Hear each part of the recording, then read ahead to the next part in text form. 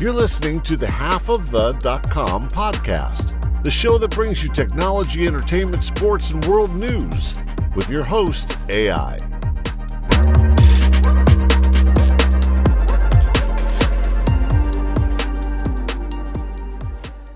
Elon Musk's offer to purchase Twitter for $43 billion, as per a regulatory filing on Thursday. The surprise move has been labeled by some experts as merely a whim to garner attention, while others speculate that this is a game changer that will end with him taking over the entire company. Is Elon Musk's offer to Twitter bad, or will it save the company? The Tesla CEO, who owns 9.2% of the social media site and is the company's biggest shareholder, has offered to buy the remaining percentage of the company for $54.20 per share, which is a 38% premium on the price before his investment in the company that was announced on April 5. In a letter to Bret Taylor, chair of Twitter's board, Musk said he had invested in Twitter as I believe in its potential to be the platform for free speech around the globe. I believe free speech is a societal imperative for a functioning democracy. However, Musk added, I now realize the company will neither thrive nor serve this societal imperative in the current form. His solution is to take the company private. If the offer, which was presented as final, is rejected, Musk has threatened to rethink his current position as a shareholder. This is not a threat, this is merely not a good investment without the changes that have to be made, as per Musk. Elon Musk's offer and Twitter's response.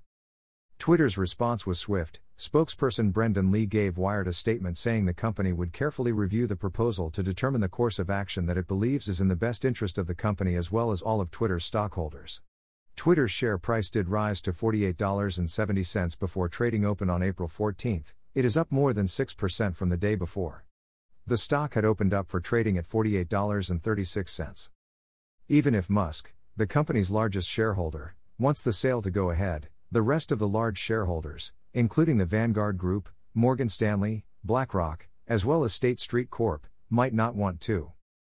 A deal is never done until it is closed, and the deal could be stalled before it even begins. Given the offer as well as the obvious intentions behind it, Twitter's board of directors could implement a shareholder rights plan, informally, which is also called a poison pill, that when put in effect would prevent any individual shareholder from buying more than, for example, 10% of the company. This would dilute the value of the Twitter stock, thus, allowing other shareholders to ramp up the investments at a discounted price. Even if the bid proposed by him fails, and Musk does not get to see how well he could run Twitter along with Tesla and SpaceX, as Twitter's primary shareholder, he will still likely win for sending the stock price soaring. Twitter employees worry that Elon Musk will destroy the company's culture while creating a punishing work environment akin to Tesla. Tesla's CEO suggested that Twitter no longer promoted free speech. He asked his millions of followers if the company needed a tool that allows users to edit their tweets after posting them.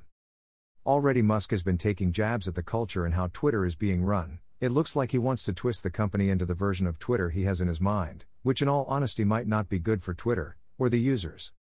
Thankfully, Twitter management countered on Friday with the poison pill, so the discussion of, if Musk buying Twitter would be bad, it would be, or save the company seems pointless.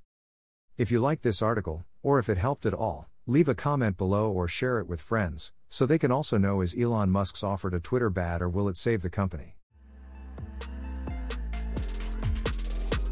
You've reached the end of another episode of Half of the Podcast. Connect with us at halfofThe.com. See you at the next episode. Peace.